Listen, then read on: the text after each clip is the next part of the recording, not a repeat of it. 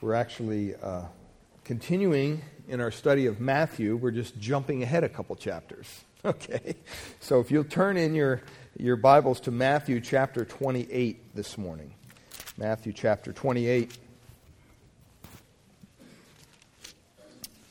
We're going to be looking at the resurrection of Christ from a woman's perspective. So you ladies should be blessed this morning, and us men need to pay attention. Matthew's gospel is not just a bunch of words thrown on a page. It's the very words of God, as all His Word is. But I think they're laid out in a specific plan, a specific purpose. And we've been studying, as we've been going through Matthew, coming to the conclusion in Matthew 24 about the coming of the Lord and all the devastation that is going to happen one day to this earth. And Matthew 28 is not simply some closing words that Jesus wanted to tell His disciples before He was out of here.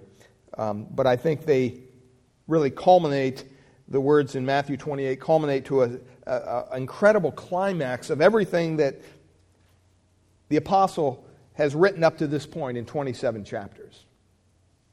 It reaches an apex, a climax. And as he's writing under the guidance of the Holy Spirit, he begins to unveil this incredible message to us in chapter 28. As we were praying for Marvin and others, for my brother, and you can't help but remember that death is a subject that people don't like to discuss. Amen? When's the last time you went around the coffee cooler and said, "Hey, let's talk about your funeral. What are you going to have?" You just don't discuss those kind of things. People in general shy away from the subject of death because death has a finality to it that make most people uncomfortable. Very few people I know look forward to dying. Now, sure, as a Christian, I look forward to the afterlife, being with the Lord, not having this body, but having a new glorified body and being in heaven. I look forward to that. But I don't look forward to dying. Simply because dying usually takes place through a process. And it's the process that kind of fears us at times. Because death in itself has a biting sting and a sense of defeat in its very nature. Death is something we will all most likely face pending the Lord's return for His church. Some of us are nearer to death than others, but we're all on the same path. This body one day will give up its breath. The heart that has pumped so faithfully for us over the years will give out. Our brain activity will slowly just pass away. And then this body that we try to take care of, exercise, eat right, all those things. We try to prolong our life. One day, this body will be dead. Life will be gone from it. And it will be laid in the ground, as the Scripture says, from the dust it came, and it will return. Yet here in the closing chapter of Matthew 24, or Matthew 28, we have a picture of the resurrection of Jesus Christ. And you have to understand that this event, the resurrection of Jesus Christ, is also the central event in God's redemptive history. It's the central event. The resurrection is the cornerstone of the Christian faith. Everything that we have, everything that we hope for, is dependent upon it being the truth. There would be no Christianity if there was no resurrection. We wouldn't be here. There'd be no reason to be here. Who wants to serve a dead Savior? See, the message of Scripture has always been a message of resurrection, a message of hope, a message that death is not the end for those who belong to God. See, for the believer, death has never been an end, but rather a doorway that leads to eternity with God. We see that through the Scriptures. Abraham willingly obeyed God's command to sacrifice his only son. Think about it. He was to take his only son up on an altar and sacrifice him. And he was willing to do that because he believed in a resurrection. It tells us in Hebrews chapter 11, verse 19, that Abraham considered that God is able to raise men even from the dead. So Abraham was willing to obey God because he thought, hey, the worst thing that can happen is I actually kill my son and God raises him back from the dead. Throughout the Psalms, we see this declared. Psalm 49:15 specifically says, God will redeem my soul from the power of Sheol, or hell, for he will receive me. Isaiah even proclaimed in Isaiah 26:19, your dead will live, their corpses will rise. Through the book of Daniel, we see it in Daniel chapter 12, verse 2. He assures his people, although they die, one day they will awake to everlasting life. Hosea assures believers that the Lord will raise up all believers to live before him. He says this in Hosea chapter 6, verse 2, after 2 days he will revive us. On the third day he will raise us up that we will live before him. Even that Old Testament righteous man, Job, who went through so much trouble in his life, he asked rhetorically, if a man dies, will he live again? And then he declares in Job 14:14, all the days of my struggle I will wait until my change comes. He even foresaw the reality of the resurrection, proclaiming in Job chapter 19, verses 25 to 26, he said this, I know that my Redeemer lives, and at the last he will take his stand on earth. Even after my skin is destroyed, yet from my flesh I shall see God. See, the resurrection is a reality, and it's a reality that leads to promised hope that God's people have throughout history. But that hope all comes down and is dependent upon one thing, the resurrection of Jesus Christ. Because as Joe read earlier out of Paul's writings in 1 Corinthians, if Christ hasn't risen, what do we have? We don't have anything. We're still in our sins. It's his resurrection that guarantees ours. We see that throughout the New Testament. In 1 Corinthians 15, verses 20 to 22. But in fact, Christ has been raised from the dead, Paul declares, the first fruits of those who have fallen asleep. For as a man came death, by a man has come also the resurrection of the dead. For as in Adam all die, so also in Christ all shall be made, what? Alive. See, this is why the resurrection of Christ throughout history has been one of the most denied, despised, mocked truths of the Bible.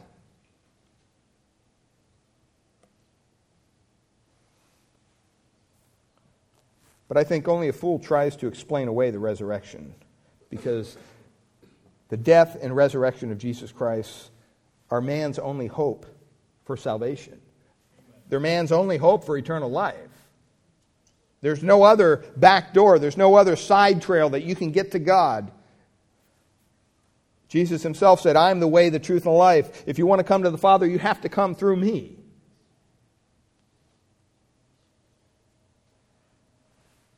People throughout history believed in the resurrection, even those who persecuted Christians.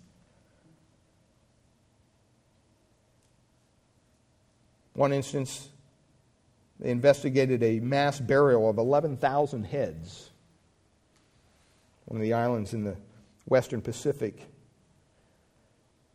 And they discovered that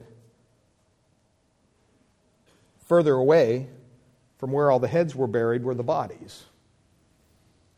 And they found out that back in 1637, the Japanese government, which controlled this area, ordered all Christians in the empire to be exterminated. And because they knew the Christians believed in the resurrection, They thought, you know what? We're going to cut their heads off and separate their bodies so that we're going to prevent this resurrection from even happening.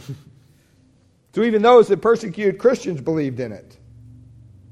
The bottom line is this, beloved. The resurrection of Jesus Christ is the single greatest event in the history of the world. And it's so foundational to Christianity, let me say this, that no one who denies it is a true Christian. No one who denies the resurrection of Jesus Christ is assured heaven or the forgiveness of their sin.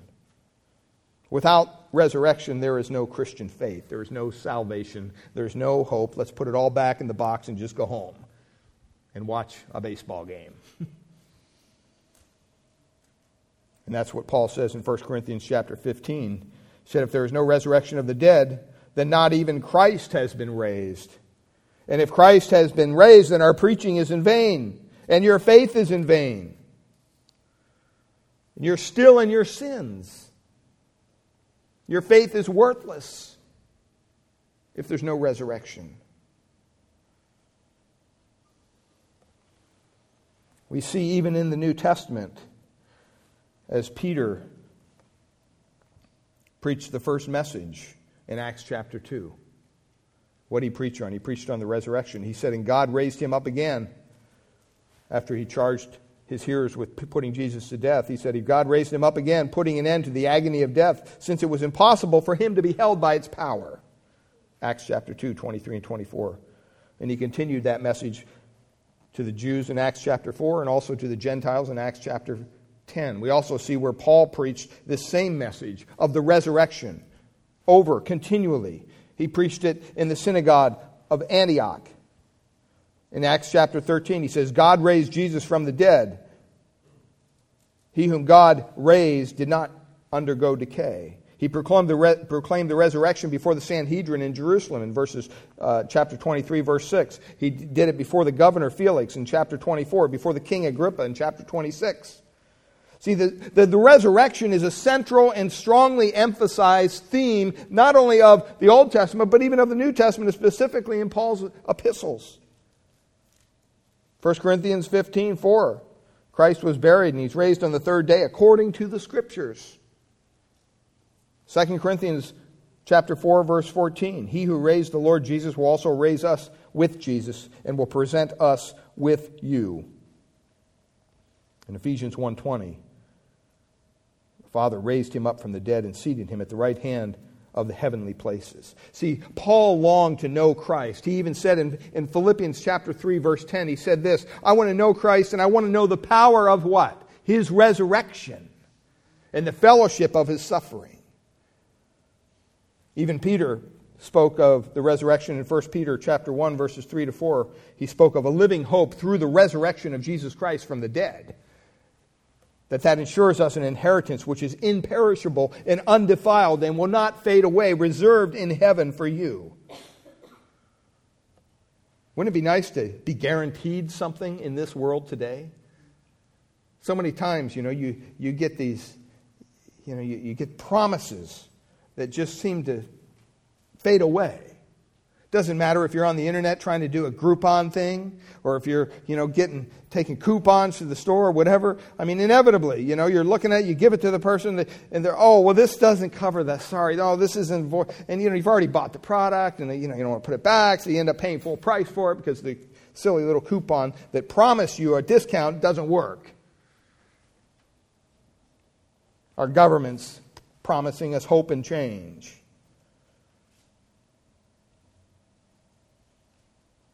Our doctors promise us just a newer drug. This will help you. See, we have this all over the map, only to have our promises dashed. Well, Jesus Christ makes a promise, and he is not one to lie. Even John on the island of Patmos, who wrote the book of Revelation, he beheld the Lord Jesus Christ, and Jesus said this, I am the first and the last, the living one, and I was dead, and behold, I am alive forevermore. See, Jesus Christ himself told us that he did die.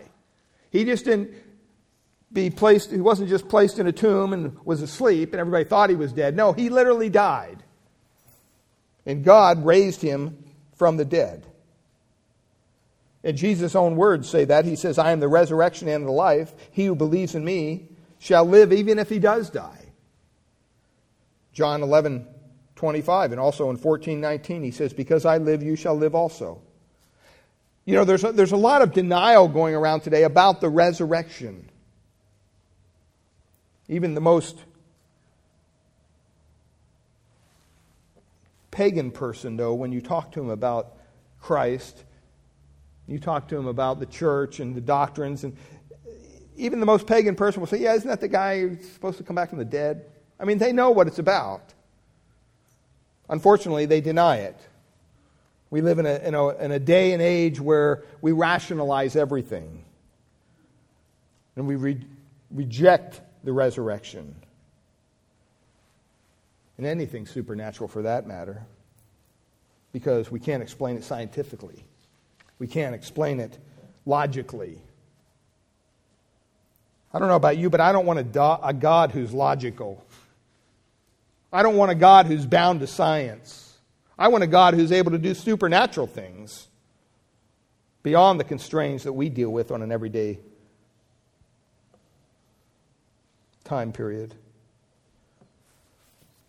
There's a myriad of reasons why people reject the resurrection.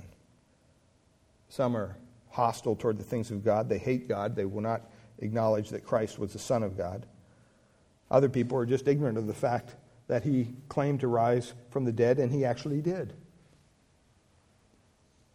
But see, my point is this, is that without the resurrection, we don't have anything.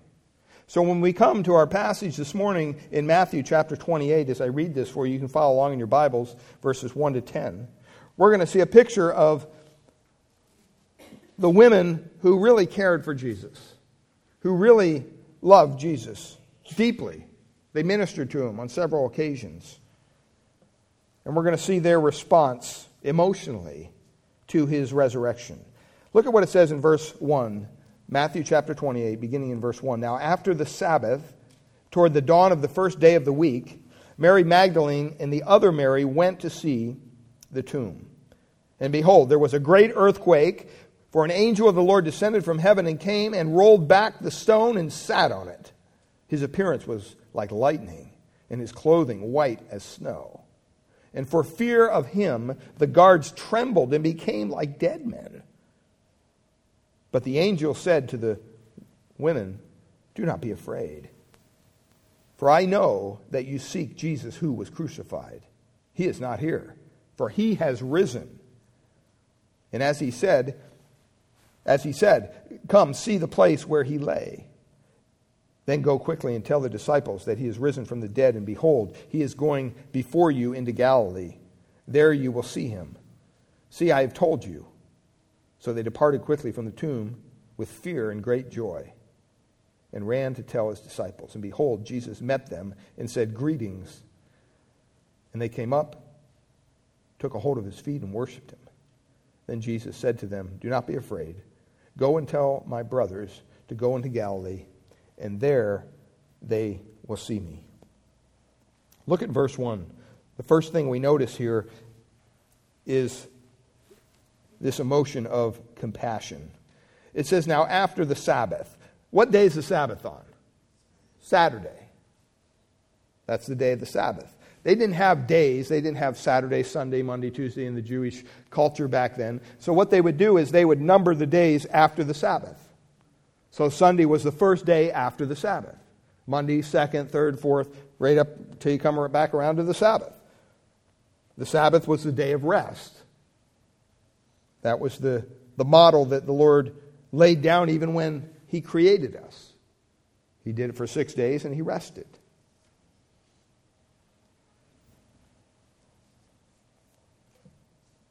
I'm glad that he rested. Can you imagine if he didn't rest? Can you imagine? I mean, you think your life's hectic now. Can you imagine if you didn't have a right to have a day off? If your employer could say, no, you're working 7 days a week, 24/7. Some of you may be in that trap. You need to get out.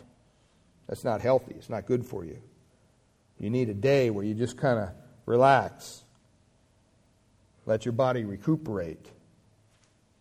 But he says, after the Sabbath, as it began to dawn toward the first day of the week, which would be Sunday, Mary Magdalene and the other Mary came and looked into the grave. The actual time for a day was sundown of the previous evening till it began to dawn the following day. So here we're on the first day of the week, Sunday. John in his gospel says they came when it was still dark. So it's early in the morning.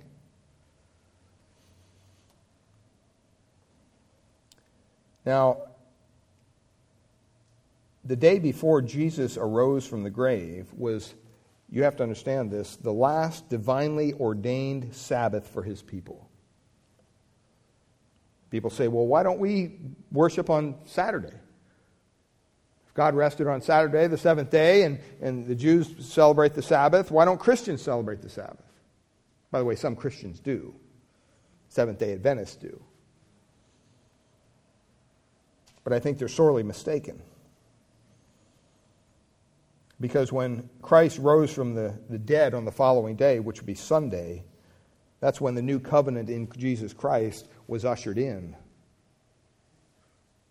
We're not held to all the rules and the regulations of the law in Christ. We're free to worship. We're free to eat. We're free to do whatever is honoring unto the Lord. It was because of the resurrection of Christ that as Christians we worship on Sunday mornings. So here we have Mary Magdalene and the other Mary. Now, they had witnessed Joseph's and Nicodemus's wrapping of Jesus' body and the spices and prepared it for burial. They did all that, but they just wanted to come back. And they wanted to make sure that everything was okay. They weren't coming back to the grave to see if he rose from the dead. That's not why they were coming back. They thought he was dead. They believed he was dead. And so Matthew here focuses on only these two Marys. There's a couple other women that the other Gospels bring up, but for the most part, we have Mary Magdalene and the other Mary, and she was the mother of James and Joseph, the wife of Clopas. So they thought that Jesus would still be in the grave. So they came back because they wanted to minister to him maybe before the fourth day came, because in the Jewish culture, 4 days, if a body was in the grave 4 days, it was just the spirit in their culture, in their tradition. This isn't Bible. This is what they held to believe. That the spirit of the dead person after the fourth day would leave because the body was so disfigured and so decayed. And the spirit could no longer recognize it. That's what they believed. And maybe that's what reflected is here. They wanted to get back before that fourth day to maybe put a little more of the spices that they had on the body of the Savior.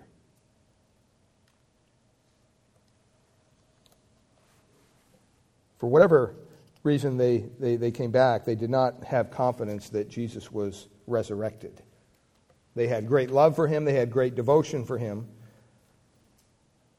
But what they lacked in their faith, they compensated for in their loving compassion. They wanted to once again just minister to this dead body of the Savior, because that's what they thought they were going to find. Second emotion they have here is not just compassion, but they also have terror.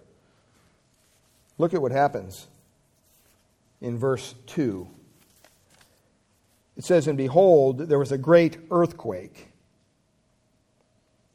And now this was the second supernaturally caused earthquake in a matter of days here, remember.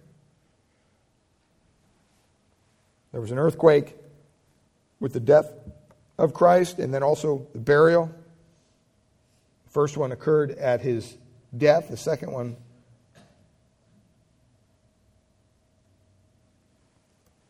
here at the grave. So God caused this earthquake by an angel. So within 3 days, he caused 2 great earthquakes outside of Jerusalem. And it all had to deal with the death and burial of his Son, the Lord Jesus Christ. It tells us here that the earthquake occurred when an angel of the Lord descended from heaven. I mean, you think Jesus Christ is powerful. He is. But angels are also powerful. And for whatever reason, this angel caused the earth around the grave to tremble violently. And it says here that he rolled away the stone and he sat upon it. Now remember, this is a secured, sealed grave because they knew what Jesus taught about the resurrection. The Romans did. And the government authorities did. The Jews did. And they thought, hey, we don't want anybody tampering with this grave and possibly coming back and stealing the body and then saying, oh, look, he rose from the dead. They didn't want that to happen. So this grave was guarded by soldiers. And basically their life was on the line. It was a seal upon that stone that said no one can go in here. And if someone breaks this seal, basically it's your guy's head. So they took their job very seriously because their life was on the line. But here we see an angel coming from heaven, an earthquake. He moves the stone and then he just sits there. And some people, we've all seen the Easter celebrations in churches, even stories, and the kids, and the angel comes and he moves the stone away, and then the Savior comes out. So the thinking is, well, Jesus needed an angel to come from heaven to move this big stone so that he could come out. But that's not what it says. That's not what happened. Think about it. If Jesus had the power to raise himself from the dead, I don't think he's going to worry about a little stone covering up the opening to his grave. He certainly had the relatively minor power required to escape the sealed grave. And when we see him in his post-resurrection experiences, we see experiences where he walks right through walls. So there's something about the resurrected body, and we're all going to get one if we know Jesus Christ, that allows us to do those kind of things and yet still be recognizable. That's kind of neat to look forward to that. But he did not move the stone to allow Jesus to come out, beloved. The angel moved the stone to let the women and the apostles in so that they could see, hey, he's not here. He's gone. Before the angel appeared, Mary Magdalene, it tells us in John chapter 20, another account in another gospel, she got there before the angel appeared. And she ran and she came to Simon Peter and to the other disciples whom Jesus loved. And here's what she said: they have taken away the Lord out of the tomb, and we don't know where they have laid him. So somehow she missed the angel's announcement. And she was already off telling everybody, well, somebody stole the body. He's gone. Meanwhile, the angel manifested himself back at the tomb to those who were near the tomb. And his appearance, it says, look at it, was like lightning. Remember in the Old Testament when Moses went up to the mountain and he was near the presence of God, and he came back and it says that his face shone from the glory of God? Well, that's probably what was going on with this angel. Some of the glory of God rubbed off on this angel, and it says that he appeared like lightning, the Shekinah glory of the Lord. And it says his garment was as white as snow. That suggests God's purity. This angel was holy. He was pure. He wasn't a demon. He was a real angel, a pure angel.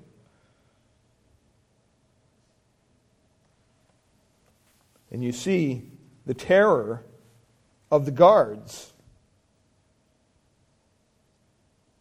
Verse 4 says, and for fear of him, the guards trembled. Fear of who? The angel. And became like dead men. They shook. They were literally shaking in their boots, you might say. It says they became like dead men. Have you ever been so scared at something you just can't move? You're just frozen.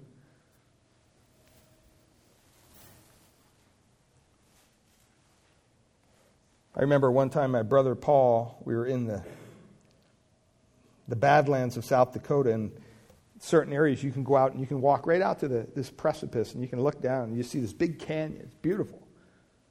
But I mean, there's literally nothing there. I mean, if you wanted to, you could kill yourself, jump.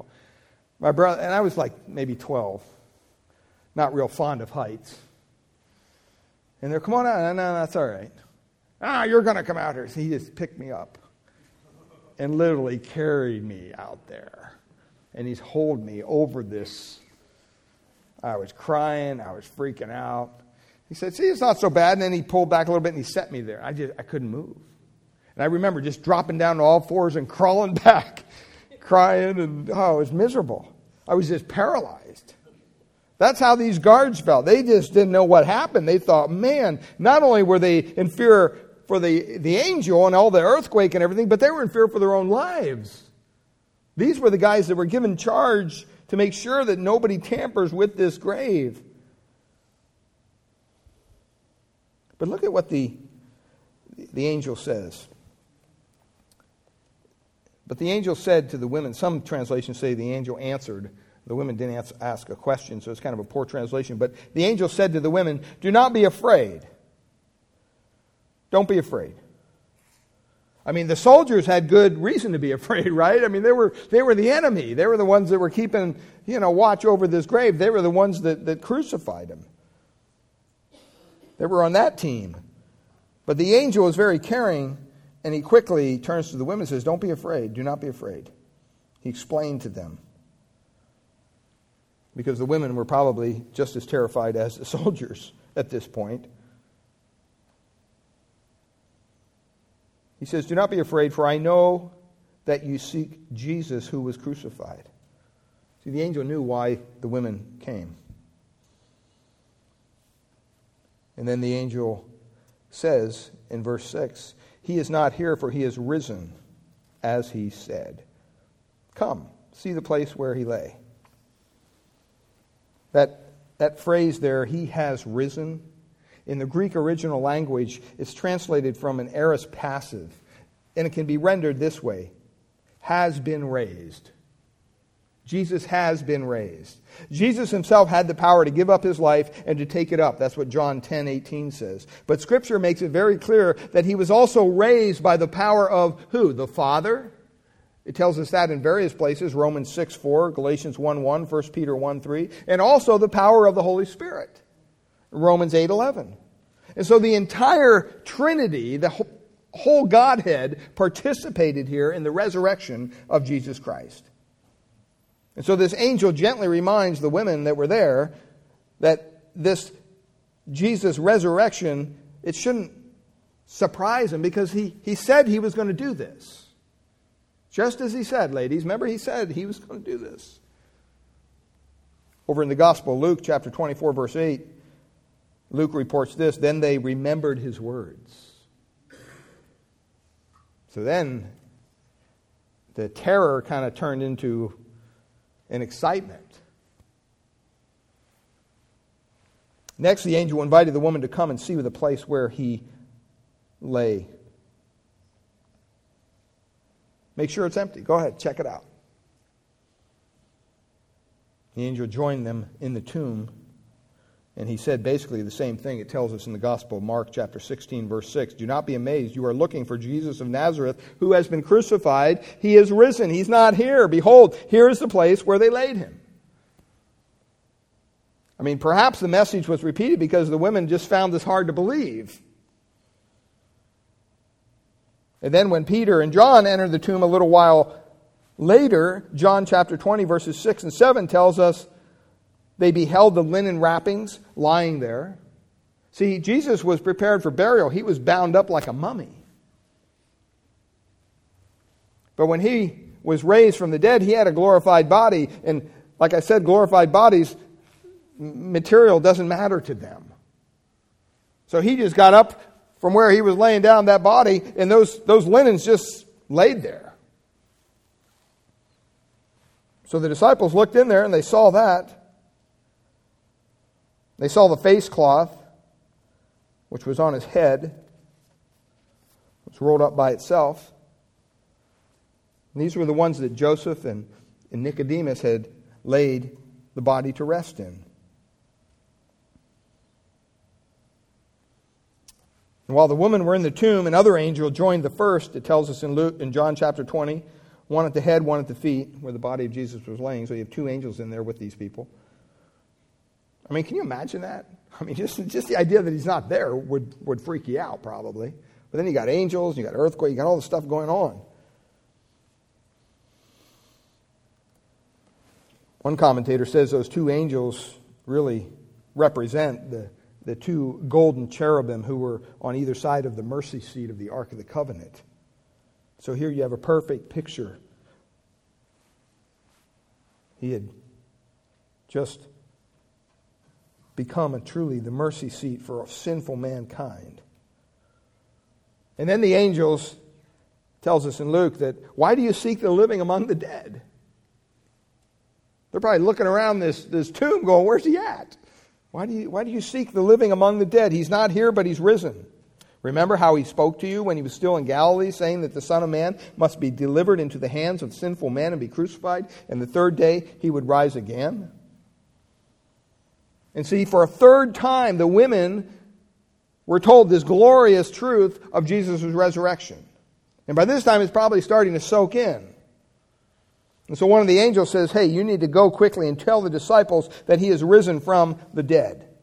And at that point, the women's fascination quickly turns into what we call proclamation. They were to go and they would tell the world of the risen Christ, specifically the disciples. And the angel said, do it quickly. Do it quickly.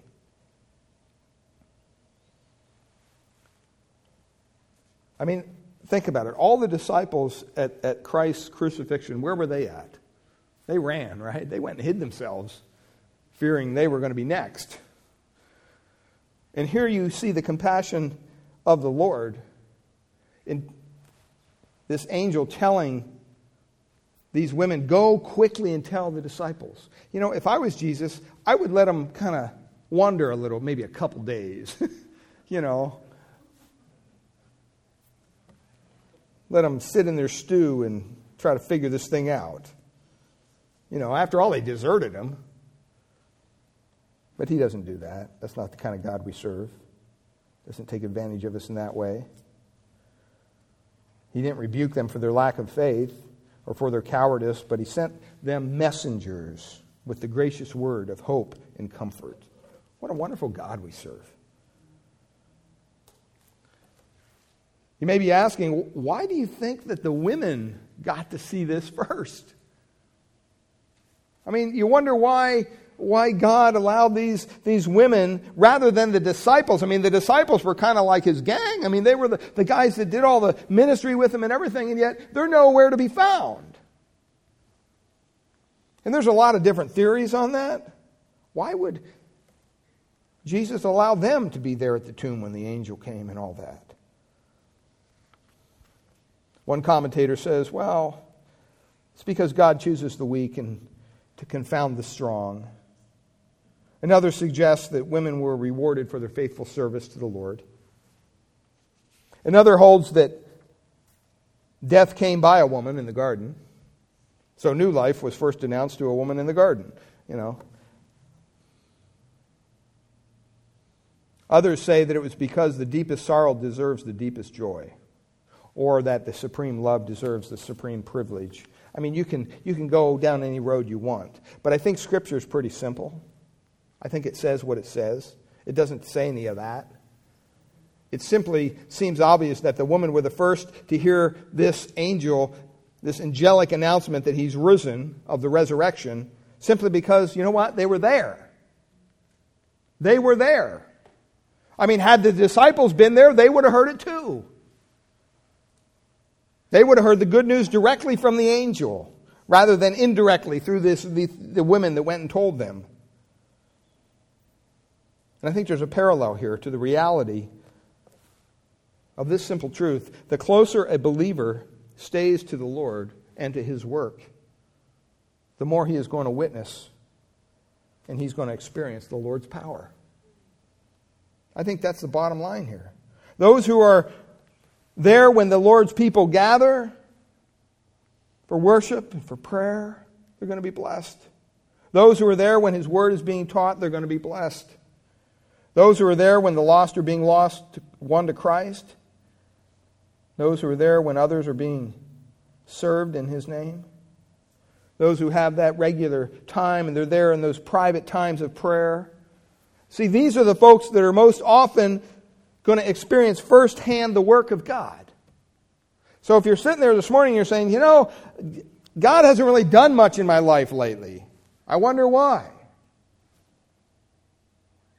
Are you where God wants you to be? The angel's further instruction to the woman was to tell the disciples, he is going before you into Galilee, and you're going to see him there. And that was where they received the Great Commission. It's kind of the rallying point. I mean, they saw the risen Lord before that point, but he said, hey, don't forget, we got a meeting in Galilee.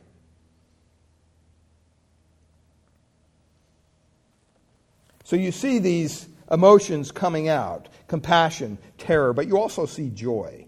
Look at verse 8. They departed quickly from the tomb with what? Fear and great joy. Seems like hard to have those two things together.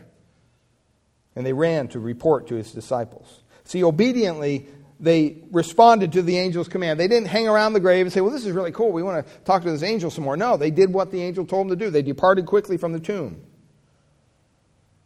And obviously, if you're confronted with an angel, there's going to be some remnant of fear that you possess. But within their fear was also the idea that, our Savior is risen. We came to anoint a dead body. The dead body's not there. The angel told us that he's risen, just as he said. And they're beginning to put the pictures of the puzzle together.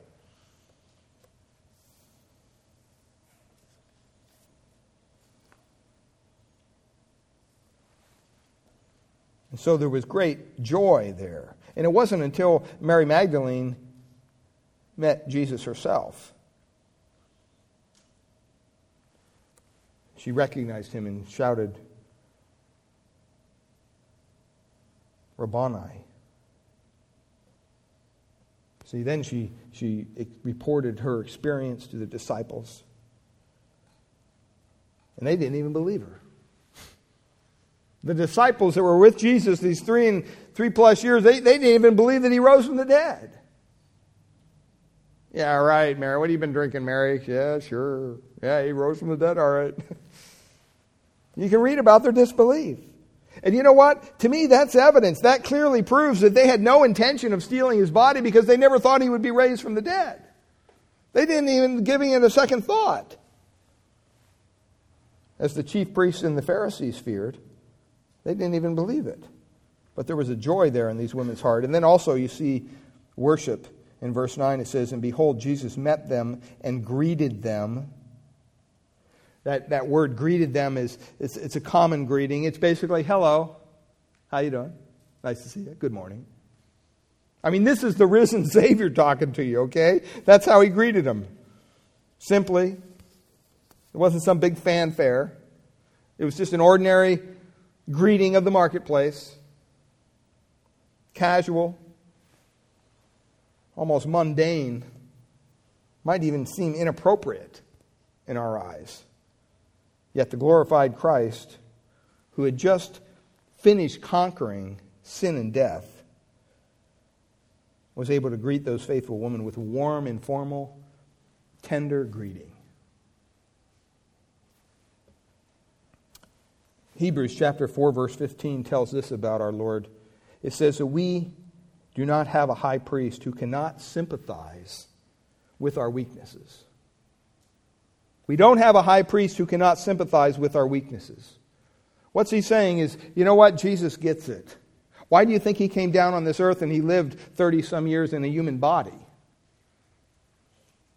So that when you say, oh, you know what, man, my body's aching today. He doesn't have to look at you and go, I don't have a clue what you're talking about. No, he can look at you and say, I know exactly what you're talking about. I ached. I was beaten beyond recognition. I mean, my human body was pretty bad shape.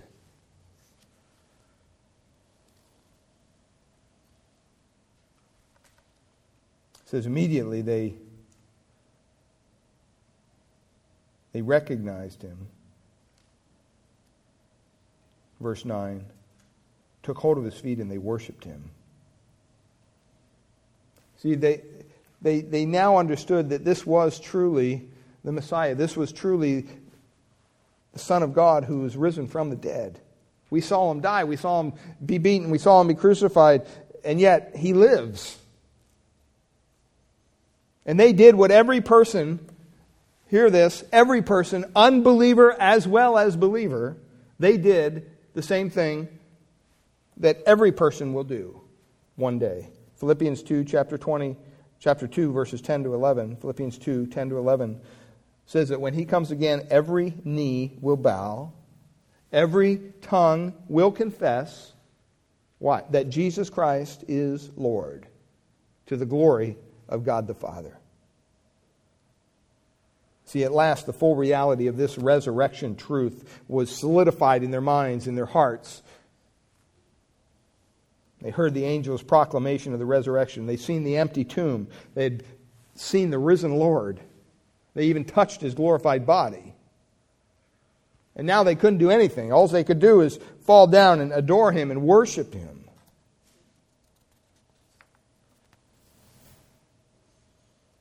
In verse 10, he says to them, "Don't be afraid. Go and take word to my brethren. Leave for Galilee, and they're going to see me there." Message of hope. Don't be afraid. I mean, that's the kind of God we serve.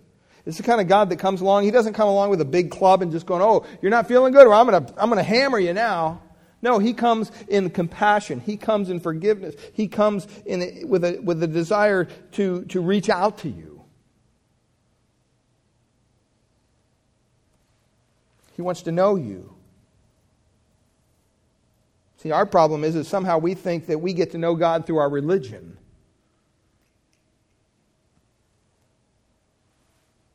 I would be bold enough to say, as religion has never led anybody to God. You might say, what do you mean? See, religion is basically this, beloved. Religion is your attempt to reach out to God. It's your attempt to kind of elevate yourself up to the level of God. God is holy. He's perfect. He's pure. He's righteous. And in our humanity, we want to make ourselves that way. And so we think somehow we get involved in, quote, religion. You might say, well, what do you think Christianity is? Christianity is a religion. I would beg to differ with you. I'd say, no, it's not. The difference between Christianity and religion is simply this. It boils down to two words. If you ask me to give you a definition of any religion, any world religion, it's based on one word, two letters, do, D-O. Any world religion, look them up in the books. They'll tell you what you need to do. If you do this, if you join our thing, if we do this, if you keep these, if you do this. And it's all based on what you do, on your performance. And then eventually, maybe if you do enough, you'll earn your way up the ladder. But you never quite get there because they got to keep you kind of hooked in. And you say, well, what's the difference between Christianity? Christianity is surmised in one word, four-letter word, D-O-N-E, what was done on your behalf. Are you trusting in what you do? Because if you are, you're lost in your sin. The Bible says very clearly that even your good works, what you do, you feed the poor, you help the homeless, you help out, reach out to older people, whatever you might do. The Bible God considers those as filthy rags before a holy God when they're done with the intent of earning your goodness before God. No, Christianity is all about what was done for us on Calvary. See, that's why Jesus had to come and die. Because we couldn't do that. You mean if I died on a cross and I'd save myself? No, you wouldn't, because you're not perfect. We've all sinned. The Bible says we've all sinned. We all fall short of the glory of God.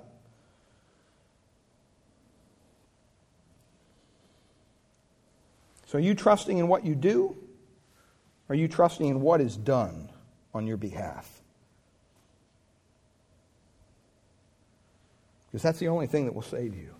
It's the work of Christ. Very quickly, just these, from the resurrection comes some incredible principles and truths that we can grab a hold of. The basic truth of the resurrection shows us this. First of all, it gives evidence that the Word of God is totally true and reliable. Because Jesus rose from the dead precisely when and in the way that He had predicted. And you can read that in Matthew 12:40, 16:21, 17:9, on and on. You read through the Gospels, you'll see Jesus over and over again said, this is how it's going to go down, guys. And the disciples were always saying, no, no, no, no. We don't want you to die. That's not in our plan. But it happened precisely how He said. Secondly, the resurrection means that Jesus Christ is the Son of God, just as He claimed to be, by the way, and that He has power over life and death. The mere fact that Jesus came out of that grave, the mere fact that we don't go visit a headstone somewhere and say, yep, here's where Jesus lays. You can go see Buddhas, you can go see past popes, you can go see all these other people who claim almost deity. You can go visit their grave. Jesus doesn't have one, because He had power over life and death. Third, it proves that salvation is complete.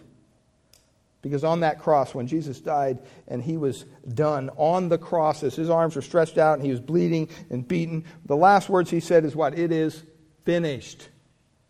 What does that mean? It's done. It's over. There's no more suffering that has to take place on our behalf to earn our salvation.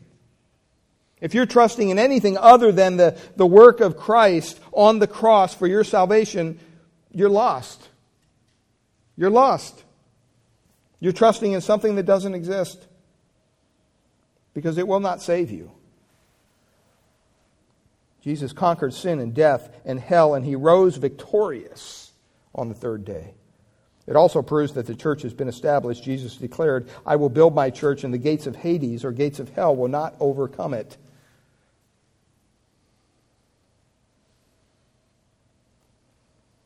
His resurrection from the dead proves that death itself could not prevent Christ from establishing His church. It also proves that judgment is coming. John 5:22, the Father has given all judgment to the Son. We've been looking at that in Matthew 24. Some of the things that are going to be happening, taking place here on earth as God returns and judges this vile, wicked world we live in. The question is, are you ready? The resurrection also proves, lastly, that heaven is waiting. Heaven is waiting. See, Jesus promised, in my house there are many dwelling places. And if it's not so, I wouldn't have told you so. And I go and I prepare a place for you. He said that in John 14:2. See, because Christ is alive by the resurrection, we as believers have the assurance that He is now preparing a place, a heavenly dwelling for them. That's what I told my brother a couple minutes ago when I talked to him on the phone. I don't know about you, but I'm looking forward to my new body. I'm looking forward to being with the Lord, to being in His presence. It's for that reason that in the coming weeks, for 2-3 weeks, we're just going to do a short series on the glories of heaven. What do we have to look forward to in heaven? Is it going to be all that it's cracked up to be? I'm sure it will be and more. But my question to you this morning is, what are you going to do with the risen Savior? Because He is risen, beloved. He is truly risen indeed. The question is, what are you going to do with Him? I'm going to close in prayer, and we're going to watch a short video, and then we'll close with a song. But I just want to ask you this morning, if you haven't put your faith, your trust in the Lord Jesus Christ, I pray that you would understand that He's calling your name this morning. This isn't a game. This isn't fairy tales. This is real life. You look at the world around you, All you have to do is pick up the newspaper and you begin to understand very quickly that the wheels are falling off the cart. Economically, environmentally, politically, emotionally. We see all sorts of wrong. There's only one way out of that. And it's through the Lord, the Son of God, the Lord Jesus Christ. He came, He died for you. He gave up His life for yours. And He desires that you come to Him and you turn away from your sin. You turn away from your religion, what you're doing. And you turn to the cross, understanding that He has done everything that needed to be done on your behalf. And you put your faith, your trust in Christ. You cry out to Him, God, be merciful to me, a sinner. Save me from my sin. Show me this Jesus that this man talks about. I need to be saved. You yield your life to Him. He'll save you when it comes from a sincere heart. Father, we thank You for our time this morning. We pray that You would just bless this message to our hearts. Lord, I don't know where the people are at. I don't know what they're going through, but You do. And Father, I pray that You would do Your work as only You can. Pray You'd bless us as we watch a short video together and then close with a song. In Jesus' name, amen.